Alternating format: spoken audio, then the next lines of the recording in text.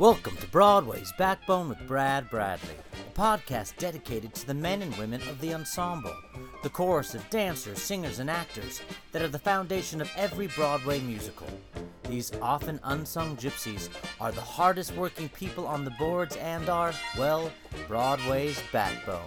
Welcome to episode 34. Our special guest is Trip Hansen. Welcome, Trip Hansen, to Broadway's Backbone. How are you today? I'm great. Thank you, Brad. I'm really happy to be here with you. So today's episode is going to be in two parts because you've had two acts in your life. So far. You might have three. I'm going to be a four-act. Four-act? I'm going to do a four-act, yeah. I like that. Yeah, I'm still trying to figure out what my first act is right now. So your first act as a performer, you were on Broadway in Crazy for You, Kiss Me Kate, Boys from Syracuse, Thoroughly Modern Millie, Drowsy Chaperone, Tommy Tune's Act, and were a member of the Manhattan Rhythm Club. Kings. Manhattan Rhythm Kings. Happened all the time. Your act two, you are currently an acupuncturist and owner of the amazing clinic Healing Perspectives. Correct. Which we are sitting in right now. Right, in a treatment room. In a treatment room. Don't tell anyone. I won't. So, where are you from and how'd you get started? Originally, where am I from? Yes. Wow. Okay, let's go back to the beginning. Wilmington, North Carolina is where I was born. Oh. And even though I moved from there when I was 3, my parents got transferred. We moved to Jacksonville, Florida. I still feel like Wilmington is my home base. Like it feels like I'm from there. And Jacksonville was the longer part of my growing up, but I don't, how do I say in a nice way, I never really connected with the culture in Jacksonville. Very Southern Baptist, very, very conservative. Not that North Carolina isn't, but they put a little more genteel spin on it. So that's how I grew up. And then I got my first professional performing job, I don't think you mentioned this on my resume, was as an all-American college singer and dancer at Disneyland out in California. California? In 1970. That's great. The original Disneyland. Disney, the real one. Yes, I agree. I'm from San Diego. I know, I'm from Florida, so I'm Oh. supposed to say Disney World is okay, but really, when you go to Disneyland and you see the original thing, you go, oh, this is where it started, and you can feel it. It's different. I agree. You know, I wanted to be Pete's Dragon in the Electrical Light Parade. It was so great. I got to be in the nighttime parade on a float. That is great. Come on. Yeah. Good stuff. Yeah, it's good stuff. So that's how I got out of Jacksonville, Florida, and frankly, I never went back. Never went back. Never went back. I spent 3 years in California, realized I was probably not your TV and film person, although there were fantasies. But every casting director out there who saw me would say, you need to go to New York. You're a stage performer. You need to be in New York. But I was terrified of New York. Terrified. It was like, the mean streets of New York City. I didn't know what would happen to a poor little Southern belle like me. So but one time I was here on vacation. Do you want me to keep going with this part of the story? Yes, I was absolutely. Here. You said, where am I from? And suddenly no, this is what's interesting. Well, so I came here on vacation to visit some friends of mine from college, because I went to a college in Florida, Jacksonville University, and they were all living here. And I came on vacation, and I got here, and my friend Susan Norfleet, who turned out to be this amazing stand-up comedian and actress, but at the time, we were just all limping along, struggling along. And she was like, there's this audition I think you should go to. Hal Prince is doing a new show of Stephen Sondheim's. They're auditioning for it today. I had just gotten in like the day before, and she was like, you should go. And I was like, what's it called? And she was like, it's Merrily We Roll Along, and they're looking for like young people who can sort of play older people or something. So I was like, all right, I'll go. And so I got up, 7 a.m, and I trotted down there with my headshot and my book, and I got to the Minskoff. Remember the Minskoff? Yes. Those rehearsal studios. Well, there was a line of high school kids, I'm sure all from performing arts, down onto the street, down Broadway, down to 44th, 43rd. I mean, humongous line. And I was like, oh my God. And it was early. I thought it was early. Yeah. In LA, if you went to an audition and got there on time, you were early. here in New York if you're not like a few hours ahead of time, So I got in line and I think I was number 400 and blah, blah. Oh my gosh. Something. So, the monitor, but these were the old days, it wasn't quite as tightly regulated as it is now. So the monitor would come out and go like, okay, if you're after this number, come back in 2 hours. So I went and took a class at Alvin Ailey, which was right there in the Men's Golf Center. Yes. So I went and took a little dance class. Fortunately, I packed my backpack with, supplies. So I happened to have my stirrup tights in there. So I went and took a class at Alvin Ailey, and then I came back, and he was like, if you're after number so-and-so, come back in 2 more hours. And so after lunch. So I went across the street on 42nd Street and saw a movie. I don't remember what. I wasn't used to it, but that was an experience. Remember the hooting and hollering in the movie theaters back then? Yes. You're too young. You don't remember that. I remember people used to throw stuff at the screen. Throw stuff, yeah. No, it was loud. Yes. Like a lot of talking. Yeah, so I did that, came back. Now we're getting on past lunch. It's like now 3-4 o'clock in the afternoon. And I have spent my whole day of vacation waiting to get in to be seen for this show. So I say that things were not as tightly regulated, right? Mm-hmm. I suppose the monitor maybe had to go to the bathroom. And a bunch of people might have gotten discouraged by this point. So I found out that they were on like 150. That's it? Yeah. So I looked down on the monitor's table. He just had this little tiny table sitting there outside the room. And I looked down and I saw the index card. We used to get index cards. You would write your resume on the back of. Mm-hmm. I saw an index card that said like 173. And I just quietly picked it up and went over and sat next to the wall. And he came back. I know. I was a renegade. I was a rebel. I would not be stopped. So it was my vacation. I know. I'm not going to waste my time. So I got the card. I went over to, sat down quietly. He came back from wherever he had been. He's like, okay, 150 to 175, line up. I raised my hand very quiet, got in line very politely. Please don't notice me. I hope this card isn't, wrong or something. So I sat there, went in, sang my song for the casting folks for Hal Prince. I cannot remember her name right now. She was so nice. What I remember is that she was so nice, so kind. It was a really kind table. They all watched me. They all smiled. I was like, they've been here all day, and they were still very gracious. I finished my song, and she said, hang on just 1 second. She said, would you come over in here and sign a release? Sure. She said, we're filming some of the auditions for a documentary, and we might want to include yours. And I was like, okay. And she said, so would you do the song one more time, just like you did it? So I did. And I left. And I was like, I signed a release. Wow, nice vacation. Something's happening here. I feel good. And I was like, New York's not so scary. So I went home, had the rest of my vacation, flew back to LA, whatever, right?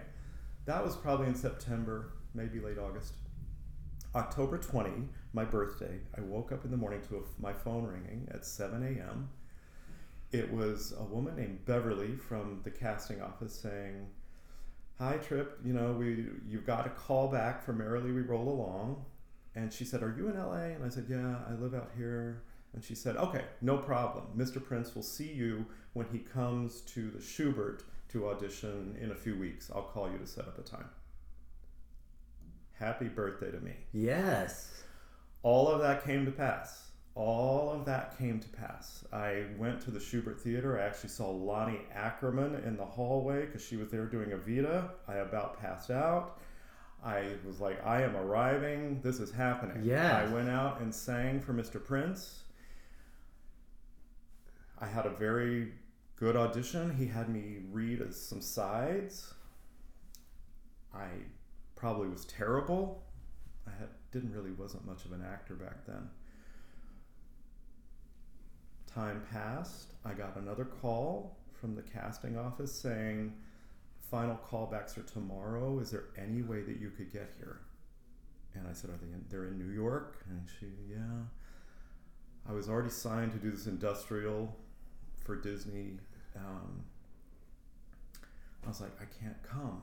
Oh. Yeah, of course. You know what I said. You know what I asked her. Well, if I came, would it guarantee that I get a place in the show? I need some proof. I need evidence. She's like, no, these would just be the final callbacks. And I was like, she said, but a decision will probably be made from these. I said, there's not another time that he's going to come back out. I didn't understand. So I just was asking all. She's like, no, honey, I'm afraid this is it. If you can get here, great. We'd love to have you. And I just had to say, that's it. I can't. Yeah. I can't. That's done. But in a weird way, it wasn't a problem for me. I was like, I got a final callback from my first New York City audition. To me, that was like, I won. I'm in. Yes. I'm going. This was October, January 20th. I packed up my little Datsun B210 with everything that I'm really dating myself here, that everything I needed.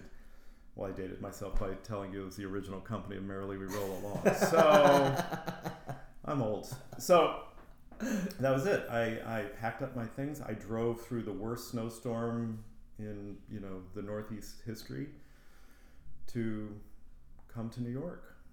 And I got here in January, the very end of January 1981. Been here ever since. Wow, so you must love it. Isn't that the question? Yes. Yeah. Because people say if you don't love it, you would leave. I don't know who these people are, but... Well, they're wrong. Because I have a real love-hate with New York. And what I love are the people and the consciousness and the fact that nobody in New York is wrong. There's a place for you in New York City. Yes. No matter how extreme you are, no matter how far out you want to get, you can find a tribe. And I found my tribe early on with the theater community. And it did feel like home. Just a really dysfunctional home. Yes. And I still, to this day, I have this struggle with New York. And that's why I live as I live. I live upstate with my husband, and I don't live in the city anymore. And I come into the city to work, and I manage my schedule in a way that my particular nervous system feels healthy with. As I've gotten older, it's been more important to me to feel well and not just drive, push. Which is how I spent my 20s and 30s. You have to. 40s. I'm only now learning to listen to my body. Right. I used to tell my body to shut up. Shut up and sit down. Get in the back, mister. Yes, and now I'm like, oh, you're either hurting or you're helping. Yes. Get on board. Yes. Yeah, I know. It's such a drive in this city. I used to travel a lot with the Manhattan Rhythm Kings. We were always on the road doing concert work, and I would always find myself coming back into the city, from the airport in a car service. And as we came through the east side, I'd be like, I would feel it. I'd see all the people rushing. And it would be like, oh, God, here we go again. I got to get back on this ride.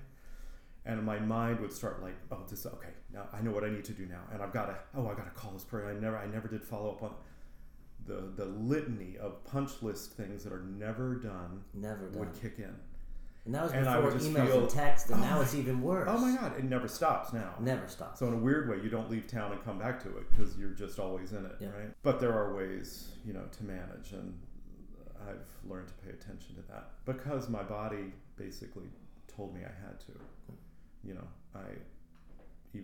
When I was in acupuncture school, I developed this very serious Bell's palsy, which I still have the effects of today, that I realize how deficient I let my body get, how traumatized in a way my nervous system was. I don't think all from New York. I think you don't need to know the personal life, but school and life and divorce and Broadway and changing relationships and an unstable career path that you can never predict and it for me personally, my own personal, and this is the thing, we're all unique, we're all bio individual, right? We're not cut out of a stamp, so you can't say for what one person thrives in, another one will as well.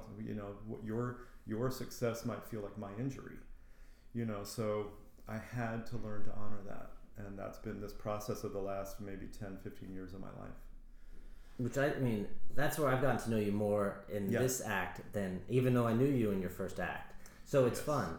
But I want to ask you about the Manhattan Rhythm Kings. Yes. Because I know now that they're a performing group and they're a team, but I think a lot of people think it was created for Crazy for You.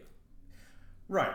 That was our first big splash in a large setting in New York City. But the group existed. We were street performers. Well, I say we. That's the familial we. But the group began as street performers in the late 70s.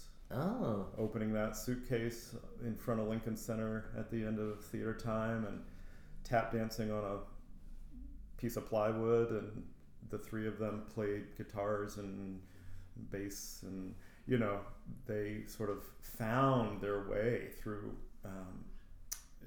a couple of cast changes in the trio.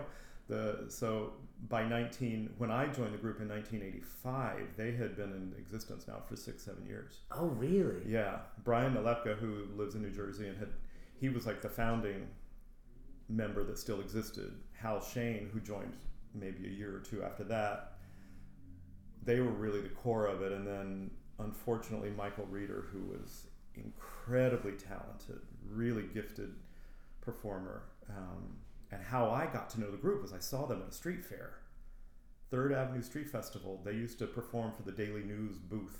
They were the entertainment, and I was there with a friend one day, and we were talking, walking down the street and talking, and I just heard this. First of all, I heard the sound, and it was those tight vocal harmonies, and it's just a passion of mine. And then the short guy in the middle started tap dancing. I'm like, what?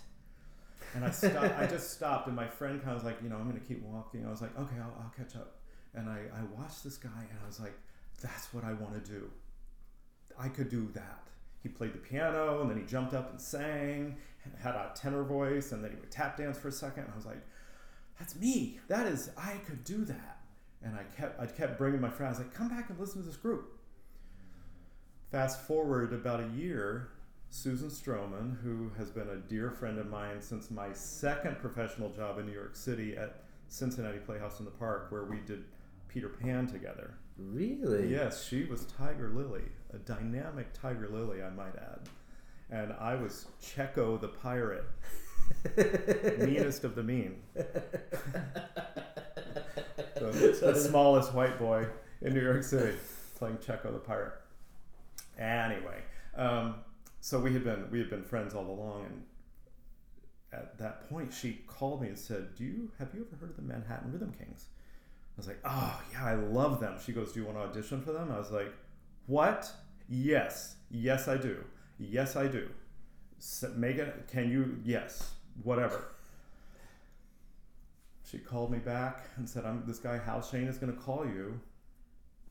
I said, great. And fast forward, I joined the group that year and started learning their reams of material. So truth is, I do have a little experience on the street with them. Yes. Because while they were teaching me material, we actually left New York and went out. We had a friend, Hal had a friend out in Venice Beach, California.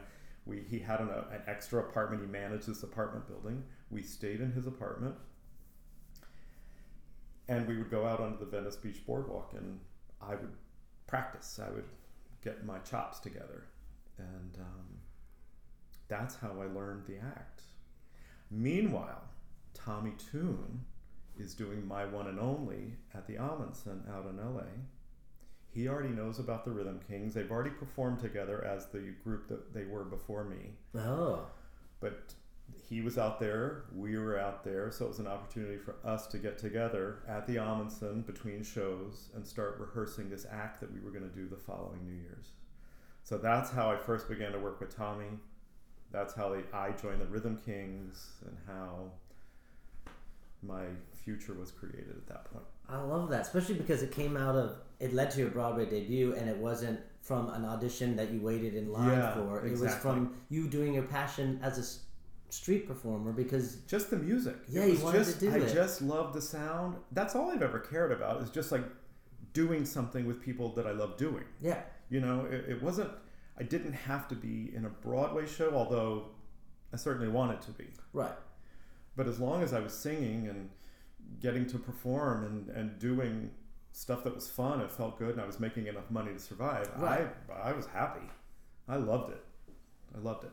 Yeah, that's where I am now, and I wish, because that I'm finding that passion now that it doesn't have to be zillions of dollars to make me happy. That's right. It has to be enough of me doing my craft and to get by. That comes later. That comes later, but that is what led you to Crazy for You. Absolutely. Well, again, who choreographed Crazy for You? Susan Stroman. The amazing Susan Stroman, who's been like this angel in my life. She just kept reappearing, going, we were talking on the phone one day, and she was like, would you think that the group would consider auditioning for Crazy for You? Would something like that be interesting? I was like, are you kidding me? Yes. Saying yes, sign us up, make it happen. Yes. Wait, you answered for the group? I'm joking. I did. I was like, I don't care if they want to. I want to. And of course they wanted to. Yes. And so we had a great audition. Mike Ockrent, God, love him. That amazing man. I miss him. He is missed in this community.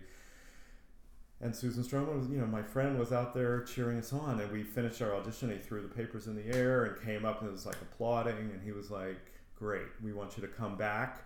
We're going to have you do some scenes from the script. We want to see if you can do theater as well as music. So of course, this was my opportunity. These guys had really come from the music world. Although Hal Shane had done Broadway shows, he was in there playing our song. Oh. And he was in Very Good Eddie. And so he had a theater background as well, but he had done a lot of concert work. And at this point, with the Rhythm Kings, was doing mostly music. So I felt it was my job to bring us into the theater, to transition the trio from this, our street / cabaret / nightclub persona into a little baby acting troupe that could come in and bring character and storytelling and song all woven together. So I helped us put together, I kind of took the script and cut it up and said, okay, you're going to say this line, you'll do this line, and then when we do this line, Hal, you start playing the guitar, and then, I'll look at you and I'll look at Brian, and then Brian will start playing the bass, and then I'll go behind a garbage can and pick up a cymbal and start playing a rhythm. And then we're going to do a slow country version of I got rhythm, and that's how we did our callback in full costume. We went and rented costumes. We showed up as this cowboy trio. And when they were there, when they were at our callback, we were in the theater, and so I just popped my head out and I said, can we just have 10 minutes? And they saw that I had on a costume. I think they were like, let's just see what's going to happen. I said, can we just do 10 minutes uninterrupted? And they were like, go for it. And so we did a Biding My Time stroll on with Brian. We put the wheel on his bass, and so we strolled out doing I'm biding my time, because that's the kind of guy I am. And then we interrupted that. We did a little scene with us doing all the parts, and then we did a sort of at the time Will Rogers Follies was playing, and so we did like a takeoff on their Touch Your Hat, that number. Yes. What was that number? Willamania? Yes. With the hand choreography. Yes. We did like a real bad cowboy country version of that in the middle of our song and got a big laugh out of Stroman. So we finished that, and by that night we had gotten phone calls saying, you're going to be in the show. We want you in the show. That is a great story. Talk about being prepared for your callback. Well, by this time in my life, it wasn't enough to just let things on. When there's this really, I think there's this really fine line between wanting to let life just occur. We're not in charge anyway. No. As much as we want to be in control. And especially in theater. We're just the court jesters hoping for an opportunity to please the king. Yes. Right? So we even get in the room with the king. Just be asked, just to be invited. So, but by this time, you see that the people who are really working at it and really developing skills and learning to apply those skills in a spontaneous way, like do your work, but then show up and don't do the work now. Just show up and give them what you give them. Right. Let it happen. Let it unfold in front of you. So that's what, we were learning this. I had learned this by then, and the group, we were all for it. We were just all on the same page as a trio. We were like, let's make this happen. Let's do this. And oddly enough, we went to, I think it was St. Louis, right after this callback for a concert, and with an orchestra. And the orchestra, the St. Louis Orchestra, played a Gershwin medley as their opening. And we were like, this is going to happen. It was like a sign to us. Like, not that other orchestras had not played Gershwin openings when we performed with them, but this one in particular, I think it was even Girl Crazy, which is where Crazy for You came from. Oh. So we were like, oh, this is happening. This is happening. This is happening. We were like in the groove. The universe was vibrating. Oh, and how long did you stay with the show? 2.5 years. 2.5 years. Something like 850 performances. Oh, wonderful. That's one of those dream shows that is still on my bucket list. Oh, really? Yeah. Oh, it is such a pleasure to do.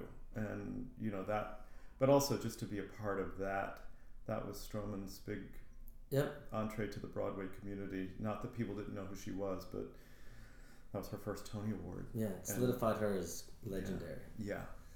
And we got to perform at the Kennedy Center Honors for Ginger Rogers when she got her Kennedy Center honor. Wow.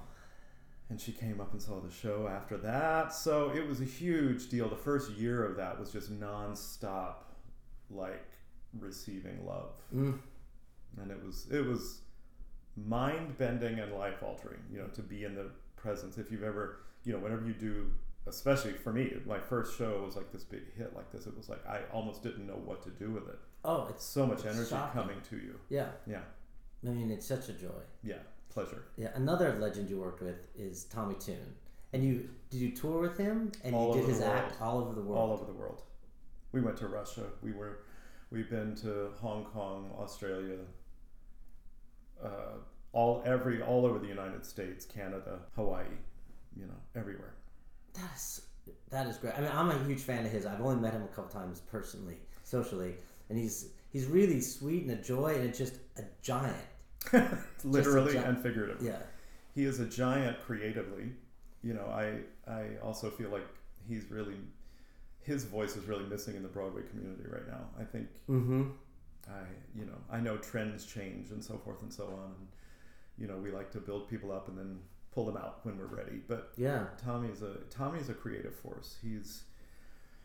But it's allowed him to go on to his next act and create art and all kinds of beautiful stuff. And but he is truly my theater hero, my musical theater hero. Really? Yeah. I mean, I got to spend such interesting, intimate times in collaboration with him. Creating the act. Tommy wouldn't create the act and say, okay, here's what you're going to do. Here's what you're going to do. He'd be like, try something here. And then when you would try something, you go like, make it better.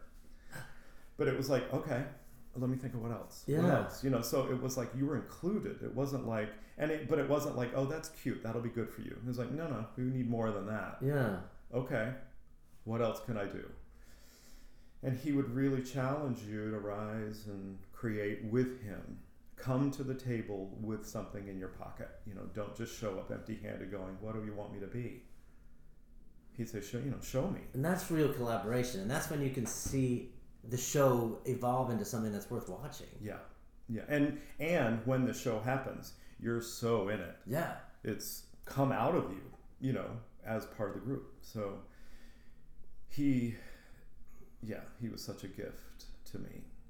I didn't come from theater. I didn't come from a theater background. When I got to college in Florida, I was a music major. I played piano. I was in college on a piano scholarship. Yeah. Oh. And then I had to play for singers as part of my scholarship, price tag. So I was playing these voice lessons going, well, they're not very good. I could sing better than that. Yeah. So then I said, I'm going to sign up for voice lessons. And then I became a vocal piano major, double major. And then I got sick of that. I really got tired of the isolation of being a piano major, like being in a practice room for 6-7 hours a day. Oh, I couldn't imagine. And I was leaving the theater one day and I saw an audition for what I didn't realize at the time was an opera. Amal and the Night Visitors, the Christmas opera by Menotti. And I was like, well, maybe I'll go sing. I'll go see what's happening over there. Small university. So I kind of peeked my head in the theater, and a few people were sitting in seats, and somebody was up auditioning. So I walked in, sat in the back, and then, they kind of turn around, and it was like, anybody else? And I was like, can I audition? And yeah, this is all part of Tripp's method. I often didn't play by the rules. I would sort of observe, and then I would kind of move in as I got comfortable, like I did with that card back at Merrily We Roll Along. I didn't get really ballsy till later. But it's nice. I mean, it's pretty brave, though, all of this, to be trying new things and audition for an opera. And, I mean, that's... I got the opera, by the way. Oh, you did? Yeah, just so you know. Oh, well, no. To be clear. Good to know. So, with Tommy, there was so much collaboration. Yeah. But then your next, with Kiss Me Kate, you were completely thrown into that show. Oh, my goodness. So that was not collaborating. Goodness. That's like, do this and learn it fast. Yeah, they had begun previews already. They were in previews. I had no rehearsal time with the company. I showed up, I auditioned, they called me before I was home to say, can you come see the show tonight? I turned around, went back to the theater to see the show. I was thrilled. I loved that show so much. And I mean, come on, Maren Maisie, Brian Stokes Mitchell. Yeah. That was a match made in heaven that we hadn't seen since Ragtime. They were phenomenal. And I was just so excited to be there. And so I, was thrilled. But the dance captain, the person who's going to teach the new swing, I came in as a swing because somebody was already injured and the swing was on. There was nobody in the dressing room ready to take over if somebody else got hurt or got sick. Yikes! So, God love her, Carol Lee Meadows taught me. We had maybe 3 hours in a rehearsal studio where she was like, I'm going to teach you vocabulary. You know what that means? Yeah. The dance steps, but none of the patterns. None of like, oh, well, this one does it this way, but then this one has to do this change that way at this time with that girl. So she taught me vocabulary, and then I had to stand up in the back of a very packed, humongously, like to the top row packed theater, because it was a hit from the get-go. Yeah. I stood up in the back of what was then the Martin Beck, now the Al Hirschfeld Theater, talking into a tape recorder going, the girl in the green with the red hair goes to the left, and then I have to grab, the other girl. Trying to get my own notes. Trying to do it from, 100 yards away, upside down and backwards. Like Ginger Rogers with Fred Astaire. Yes. So it was quite the learning process, and I had very little hands-on time on the stage. And of course, the first thing that happens is somebody gets the flu.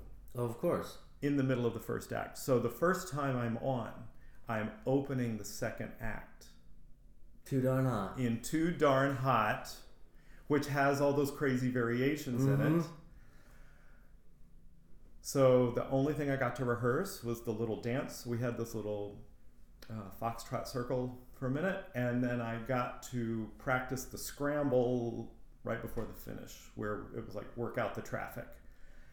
Not only that, I just set the tempo for the song, because the drummer, I played this guy who was the drummer, and we come out and it's intermission from the show within the show, and I come out and I hop up on this box, and it's a hot night. Meanwhile, my heart is going like, I could hardly hear myself think. I was so nervous. Because I'd never been on the stage, except for that 15-minute intermission window to do all those things. Oh, goodness. Okay, so, and certainly not on the set. Yeah. So I have to come out and have to beat a tattoo on the side of this box.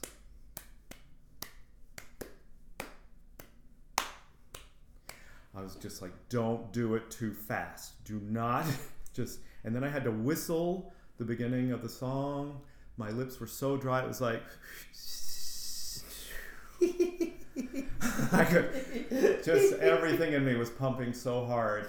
Paul Gimignani in the pit was just like scratching his forehead and shaking his head. Like crossing his fingers. And I like looked at him. We had done Crazy Few together. So he knew me well enough to know that I was like, freaking hang out. on. Yes. I did it. I got through the number and didn't kill anybody in the way. You know, the Swings motto is shove with love. Shove with love. So my cast was exemplary. They really helped me. They grabbed me, dragged me, pushed me, pulled me, and we got through it. Oh.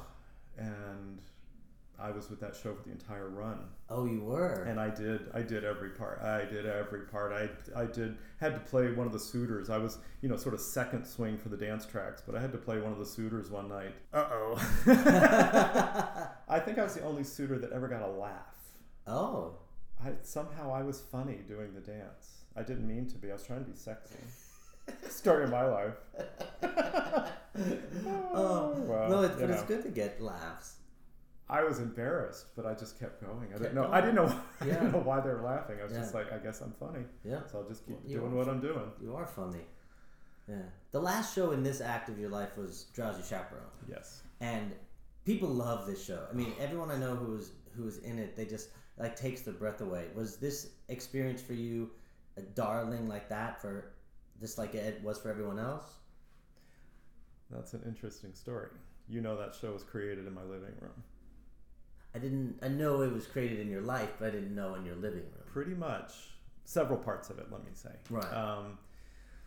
So that show was bittersweet for me, personally. Mm-hmm. I loved the show for what it was as a Valentine, this pastiche, this ode to musical theater, and Casey Nicholaw was the exact right person to put that show together. Yes. But, we had been in a long-term relationship, and that relationship was ending as Drowsy Chaperone was coming into being. So we ended amicably. It wasn't a bitter parting, but it was bittersweet because transitions like that in life always are. Right? Yes. We knew each other so well. We had been through so much together, 15 years of growing up together. And so it was everything about the show represented what was changing in my life, like sort of moving away from, I had just graduated from acupuncture school when I went into the show. Oh, so you'd already graduated. I just finished, and that's why Casey actually encouraged them to put me in the show, because he was like, I was like, I need to earn some money because I'm starting this acupuncture practice. I don't have any clients yet. I need to. And he was like, well, I think there's a track opening. Do you want to audition? So I did, and they put me in, and so it just had a lot of mixed feelings for me. Do I love the show? With all my heart. Mm. Did I love my experience with the show? Not so much. Mm. It was a hard one for me. Well, that makes sense. Yeah.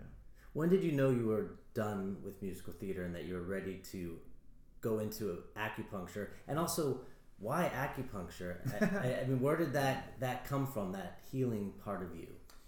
Okay, so I said I wasn't from a background. It's interesting, because I wasn't from theater background, right? I didn't grow up with theater. I didn't grow up with music in my mom and dad's idea of music was listening to Dean Martin on the hi-fi, so where I developed this love, I'm not exactly sure, this love of performance, but as a kid, 4 or 5 years old, if you asked me what I was going to do, I would have told you I was going to be a doctor. Really? And if you said, well, why do you want to be a doctor? I'd say, because I want to make people feel better, because we had this woman who worked for my family, and she was a dear friend to me as a 4, 5, 6-year-old. She took care of me after school until my mom and dad got home from work. And her name was Gertrude, and I had heard she had a bad back. I kept hearing, my bad back, my back's acting up. Mm. And I was like, I'm going to be a doctor so I can make her feel better. So early in my life, this impulse to help was born. This impulse to want to make people feel better was born. Where does that come from? I don't know. Mm-mm. I don't know. I also had a very formative person, my aunt, my mom's sister, who lived in a small town in North Carolina. Both my parents were from North Carolina. And I used to spend summers with her. And she had a condition called scleroderma, which is this really terrifying. It's related to lupus. It's a collagen disorder of the skin. Okay. Of the collagen tissue in the body, and basically causes the skin to harden. Scleroderma means hard skin. And it causes... So I was aware from a young age that something wasn't right. Her hands were very, not deformed. They were like claws. Like she couldn't open them past a certain point. Very hard skin on all of her hands. She was always rubbing lotion on them and massaging them. And I remember as a kid going, they kind of hurt. Like if she would grab you, ow, your fingers are so hard. Terrible things that children say. And but I was also like, as a 7, 8, 9-year-old, I remember her asking me to like rub her feet and would you scratch my head and would you massage my shoulders? Oh, you have such good hands. That feels so good. So there was a lot of encouragement for me to participate in that way. And then during Crazy for You, these are some connections. They're a little obtuse, but follow me. During Crazy for You, I remember I was having some problems with a foot. So from those Hussar boots we had to wear in I Got Rhythm. And I developed like this sort of tendonitis on the bottom of my foot, or so I thought. And so I ended up going to being recommended to see this deep tissue massage gal. And I saw her for like most of the 2 years that we were in Crazy for You. And she was the beginning of me understanding like fascial release and really opening up the compartments of the body and how fascia kind of moves through in these myofascial chains, and things in the calf can affect things in the foot, or things in the hip can affect things in the shoulder. And I began to make these connections just experientially, like lying on her table.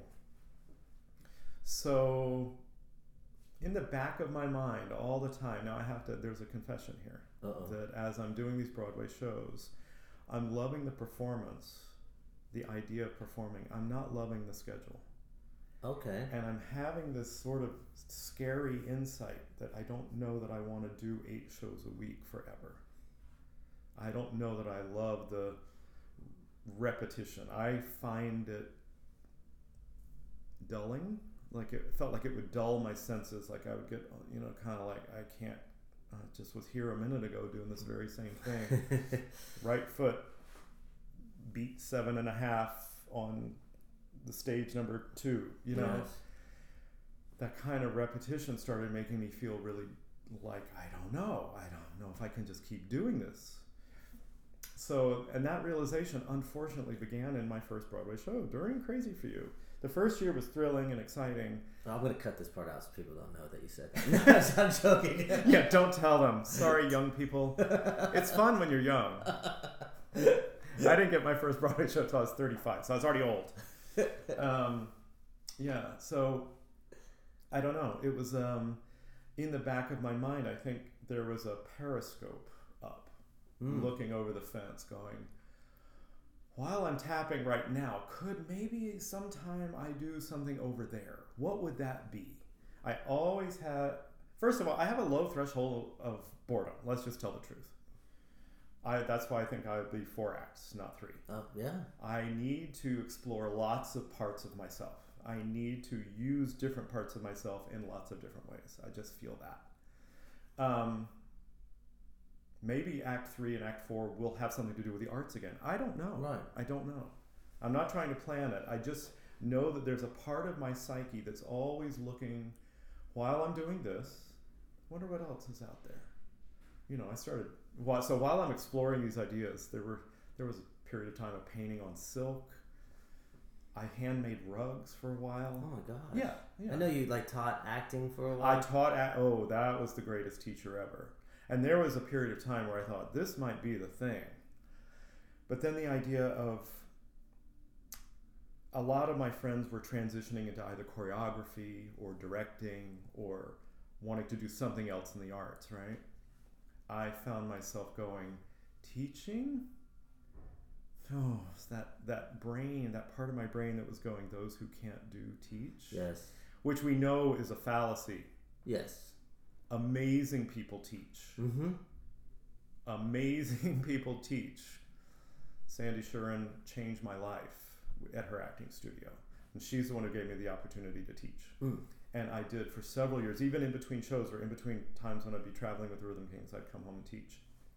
And that really taught me the gratitude for what teachers do, because as a teacher you're trying so hard to impart something of your experience to people, trying to give that, if you could just like download it from your experience, save them the trouble. Yes, it's what you're trying to do. And it's you know, of course everybody has to have their own journey, right?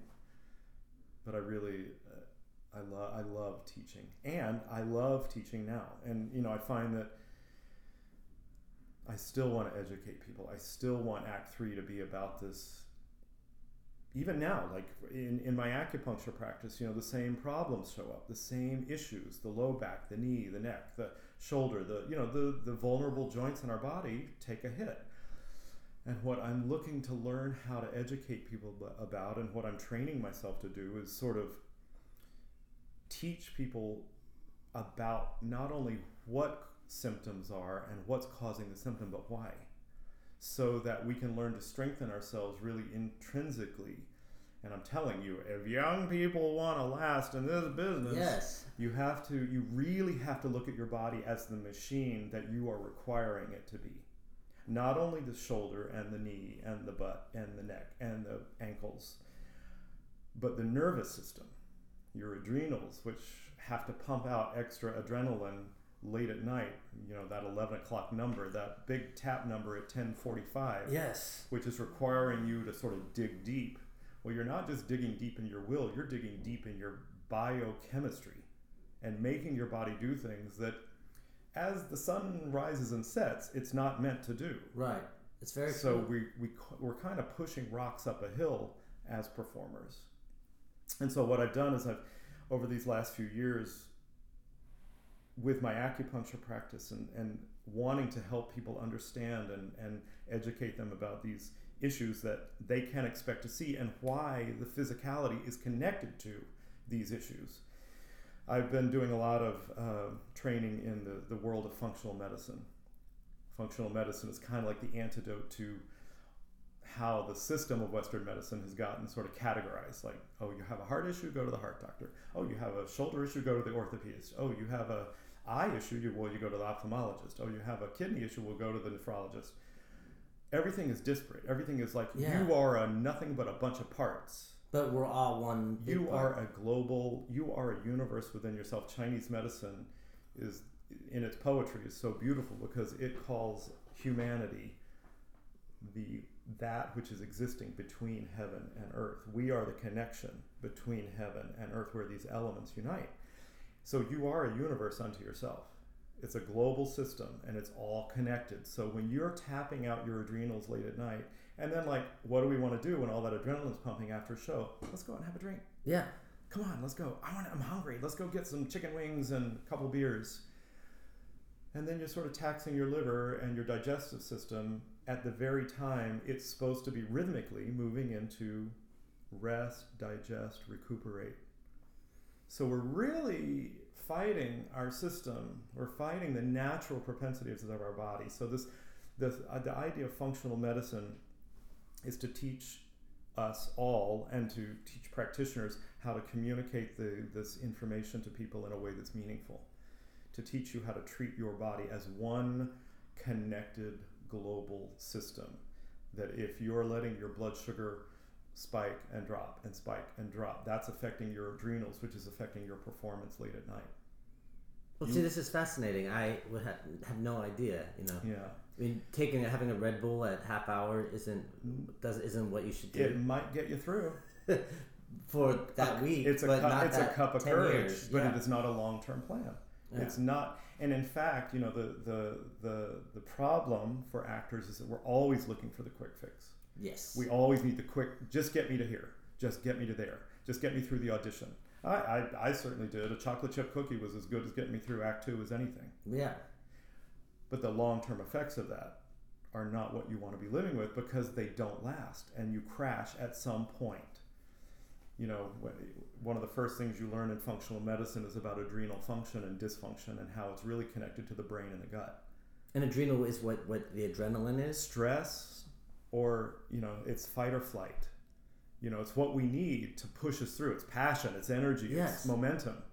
And it is adrenaline, which we use in performance. But it's also ancestrally, like where we come from, it's also the thing that was meant to get us away from the saber-toothed tiger, which would happen very quickly or you died. Right, yeah. You either made it away or you didn't. And in 20 minutes, you were back up your tree, in the cave, under a rock somewhere, passing out, recuperating. Right. And if you managed to win and kill the saber-toothed tiger, you had a big meal, and then you went into the other part of your nervous system, which is the rest and digest, the recuperative, restorative phase. And that's also how the rhythm of nature works. You know, the sun rises, we rise with it. Our cortisol is highest supposedly early in the day as the sun comes up. I'm gonna have to get a dictionary tonight and look up all these words. Sorry. I can't help it. I get so science geeky you're about so this smart. stuff. I'm so book trained now. I know. But the thing that I love about you mostly is that you're not just an acupuncturist. You are a healer, and you actually have a gift. And I know because I'm a patient of yours. But everyone talks about that. And then everyone. I mean, it takes 4 months to book an appointment with you. But it's like, no, it doesn't. Call us. 2 months. And he has lots of other people that work here. But it was one thing for you to say, I want to go into acupuncture, but how did you know that this hidden gift or this thing existed in you? I didn't. You didn't. How do we know that a gift exists in us as a performer? Right. But you knew when you saw the Manhattan Rhythm Kings that you had that and you wanted to jump up on that piano and tap. Yeah, but I didn't know that when I was 16 and sang my first song in front of an audience. Right. And then people were like, oh, you have such a gift. I was like, oh, I do?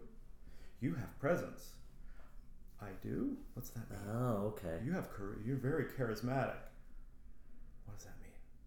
You know, it was all, we don't know any, you know, what are those 4 stages? Have you ever heard this? Like you're unconsciously unconscious. It's like this, the levels of learning, like where you don't know that you don't know. Oh, yes. And then you know that you don't know. And then you know that you know. Maybe there's one more. Yes. You know what I mean, though. And then you know you can't do it anymore. Then you know you have to get out. That's 4. That's 4. But I think a third act acupuncture. Yes, but a third act for you also just seems like, educating people. I want to reach larger groups of people. Like you say, I'm limited in my physical ability to treat people. Like I can. If I treat 14 or 16 people in a day, that's it. I'm done. I'm cooked. I can't do anymore. And so there has to be a way to sit with a group of people, whether that's maybe, part of my new office space. I have this conference table in the back, and I'm thinking of how to educate small groups of people at a time, or creating I'm working on actually like an online piece where I can just offer lots of sort of packets of information for people to sort of get for free so that they understand. I'm actually in the midst of creating my 365 days of wellness, so that little steps that you can do every single day that will sort of educate you not only about what to do but why you're doing it. I think for the performer that's so important, because we don't really think about our body as an instrument in that way. We think about it as an instrument to kick to our face, to sing a high note. But we don't realize that there's so much more to do that. And when you're young, in your 20s, you don't have to think about it. But in your 30s and 40s, you wish you would have thought about it in your 20s. And when you're nearly 60, you really wish you had thought about it in your 30s and 40s and 50s. So it doesn't stop. This life is a terminal thing. We're not here forever. And things will change. Your job, our job as human beings, is, I really feel like if I were gonna really speak to folks coming up in the industry, and what I would really say to you, like, it's not necessarily about acupuncture for you, it's not necessarily about your adrenals. I don't know what it'll be about for you, but there will be something that will begin to wane, because nothing is forever. No. So something will show up that begins to reveal deficiency in your system. So what I want to urge people to do is be proactive in the preventive side of things. And by preventive, I mean it's much easier to handle a disease ahead of time, meaning a disease that hasn't manifested yet because it's really just in the energetic body so far. it hasn't shown up in the physical body as symptoms, but I can also tell you that every symptom that you have is a sign that something else is occurring underneath. And that's a bold statement. It is. Every symptom, your headaches, your dry eyes, your indigestion, your aches and pains, they're all symptoms of something starting to happen. And I say to people, the minute, and I don't want to make people into hypochondriacs. Don't run to your doctor and say, I have a pain, give me an anti-inflammatory. I have indigestion, give me a reflux medicine. No, it's not about the symptoms. What it is your body's just looking for a way to communicate to you in the only language it has. And that's what I wish young people, and maybe it's inappropriate for people too young to worry about. I don't know. No, I think that it's of all ages. It's think about it. Athletes, college athletes who are on scholarship to their colleges, there's so much money in athletics. Those kids are taken care of like they are gold. Mm-hmm. They're given massages and PT and strengthening programs and nutritional programs. Actors are not. Did your college give you strengthening programs? No. Do another dance class. Yep. You need. I think some of them are. Some of the performing arts schools are starting to get it. Yes. But you need cohesive treatment. You need, and that's why I really started moving into the functional medicine world, because it's about getting to root of things, not symptoms. I care about your symptoms. I want the pain to go away, but I want to get to it by what's causing it, not by putting a fire out. If you, if I put the flame out, is there still heat there? Yes, there is. So it'll just come back to life if the reason the flame is there isn't treated. So I can suppress your reflux. That's not going to heal your system. And it seems like the theater community flocks to you.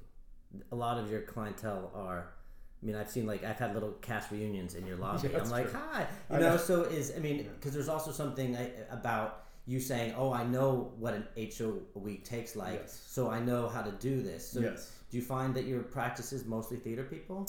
A lot, for sure. And it's what I aimed for when I came out. I did this interview years ago with Jane Pauley when I was early in my career, and it was her. Look at you, Jane Pauley.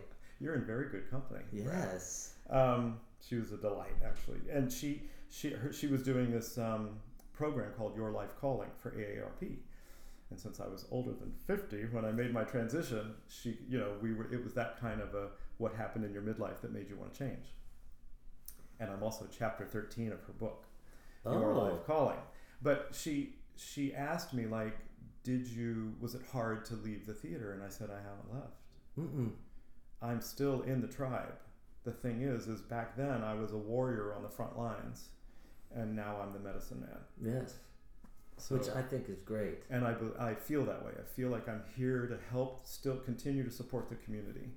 And that's why this other piece. I get frustrated when I can't treat everybody and I can't see everybody, and I have to go, no, self-care is important too. Mm-hmm. I have to take care of my system, or otherwise I'm just burning out. And so then I'm looking at these other ways to help people over the long haul educate themselves, learn how to become your own, not doctor, that's not fair, but learn to listen to the signals that are happening and let me help you translate them. So that's where the material that I'm designing now is kind of aimed.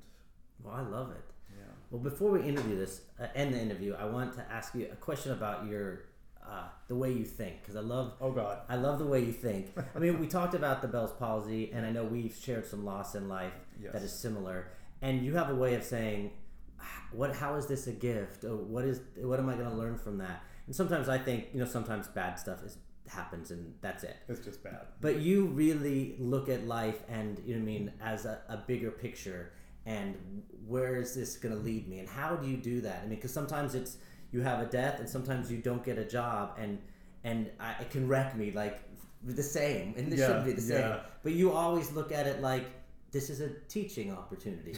How do you... You make me sound so wise. It's not so easy. You are when I leave the room, you're just like, it's terrible. But when he fell for that one, didn't he? Well, when you talk, you do it. Well, I do mean to.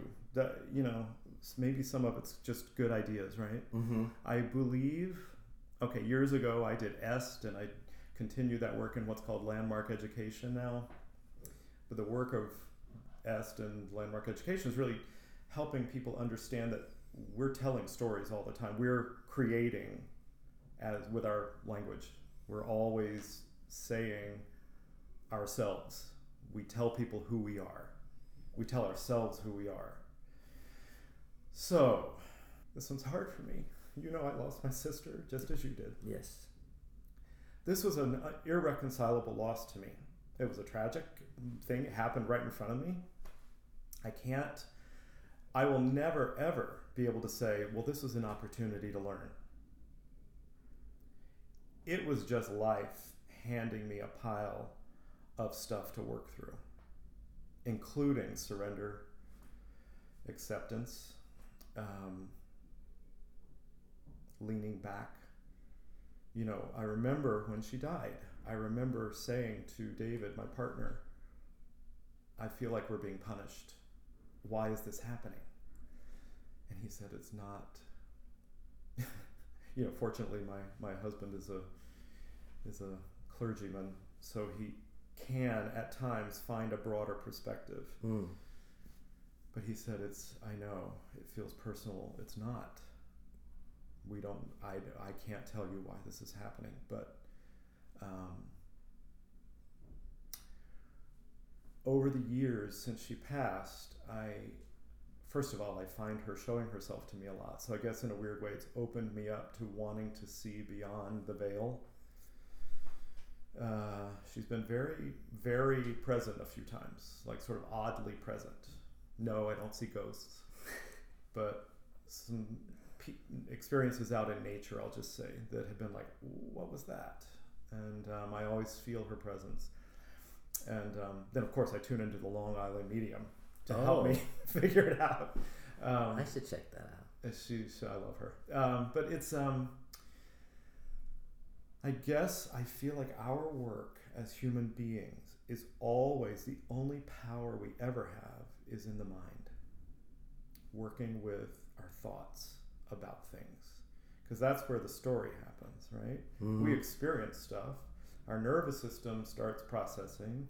You know, our brain kind of, if it's traumatic, you know, the brain kind of packs things down a little bit and unfolds things a little bit at the time. There are neurological things that happen under trauma, PTSD, right? Yes. Your nervous system puts things on hold for a while so that it can come back later and you can figure it out when you're not under trauma anymore. So I feel, with the help of an extraordinary therapist, Lair Torrent, who one of my dear gypsy friends, Lisa Gaida, turned me on to when she knew that my sister had passed. Mm-hmm. She was like, if you don't have somebody, here's your guy. And he has been my guy for 4 years now. He's really helped me see that the work to be done is understanding the different aspects, the different voices, the committee in my head that wants to tell different stories about things. Nobody, when you're 20 or 30 or 40, wants to know this, or even 50. No. You don't want to know this. But the only power that we have is how we tell ourselves our life story, how we feed our own mythology. Are you going to tell the story about something terrible happened to me and it's terrible and I hate it and I don't care, pardon my French, fuck life? Mm-hmm. Or do you want to say, I surrender, I'm not in control, I don't know why this happened, I may never know why this happened, but what I know from this is that life can end at any moment. And so my choice is to be as bold and fully expressed and authentic as I can be. Because otherwise, I'm wasting what she would have loved to continue. Yep, absolutely. Well, that's a beautiful way to look at it.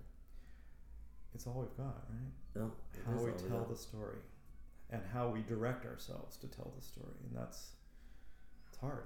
That's hard. Some days it doesn't work so well. No, and it is in the mind. Some days the teenager in the back seat's smoking cigarettes and flipping the world off, drinking Ripple, and saying, "Shut the fuck up." Mm-hmm. But our mind can control our heart, because if it was up to my heart, it would be broken for the rest of my life. Right, and the wound is there. The struggle is real, but the mind is where I think it really all begins. And if I may, one more plug for the body. The biochemistry, when we're not healthy, when we're not strong, when we're not really resilient, the mind follows that.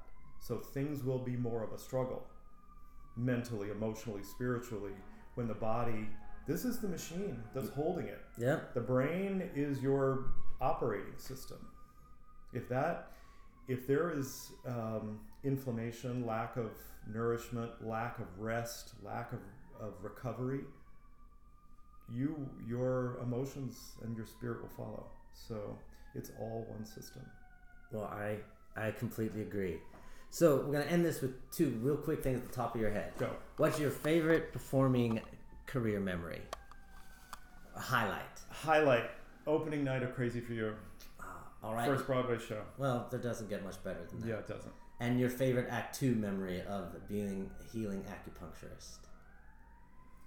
The time this is so random, this guy came into the office, he was leaning over sideways, couldn't stand up straight, was terrified of needles. That's a bad combination in an acupuncture office. He walked out standing up going, "I'll be back." That is great. Well, transformation. Well, I know I'll be back as for an acupuncturist, but also when you walk into these rooms, you get so much history of you as a performer, you as a man, and you as a healer. And so I love coming here just to share this. So it's an honor that you shared so much in this podcast, and I'm gonna figure out ways to get your Act 3 of sharing this information, because I wish I knew all this 20 years ago. It's coming. I know. Me too. This what I'm sharing is exactly what I want. I wish somebody had been writing me notes every day, like, do this today, just this today. Yeah. Just change this one thing today. Don't worry about the big picture yet. 365 days later, some of those things may have taken hold, and we're on to the whole next. Then you're up to Health 102. And what is the 365 days of health that you're doing? You're creating this? I'm creating basically it'll be Notes from the Universe by Mike Dooley? No. Well, you need to check that out, because those are like sort of spiritual notes for your mind every day, how the universe has your back. Tut.com, TUT.com. Check it out and get on their Notes from the Universe email list. It's extraordinary. I will. There's that, and he has inspired me to write 365 Days of Wellness, so that after a year of getting my emails, you'll understand what to do and why you're doing it. And can you get on your email list from healingperspectives.com? You will soon be able to do that. It's in creation. That's literally great. creating this course right now. Great. And you take Cigna. I just thought I'd throw that out there. Hello, actors. I take Cigna. Yes. Well, thank you very much. I'd like to end these podcasts with a favorite song from... I used to be people's career, but now people are picking from their lives, which I think is great. So what would it be? I think when you say that to me, the first thing that comes to my head is I hear Tommy Tune singing, "It's not where you start, it's where you finish." That is great. How's that? That's great, and I look forward to your Act 4. Thank you very much. This is awesome. Thanks, Brad. It's not where you start, it's where you finish. It's not how you go, it's how you land. 100 to 1 shot, you call him a klutz. Can outrun the favorite, all he needs is the guts. Your final return will not diminish, and you can be the cream of the crop. It's not where you start, it's where you finish, and you're gonna finish on top. Where you start, it's not where you start, it's where you it's finish. It's not how you go, it's how you It's land. not how you go, it's how you land.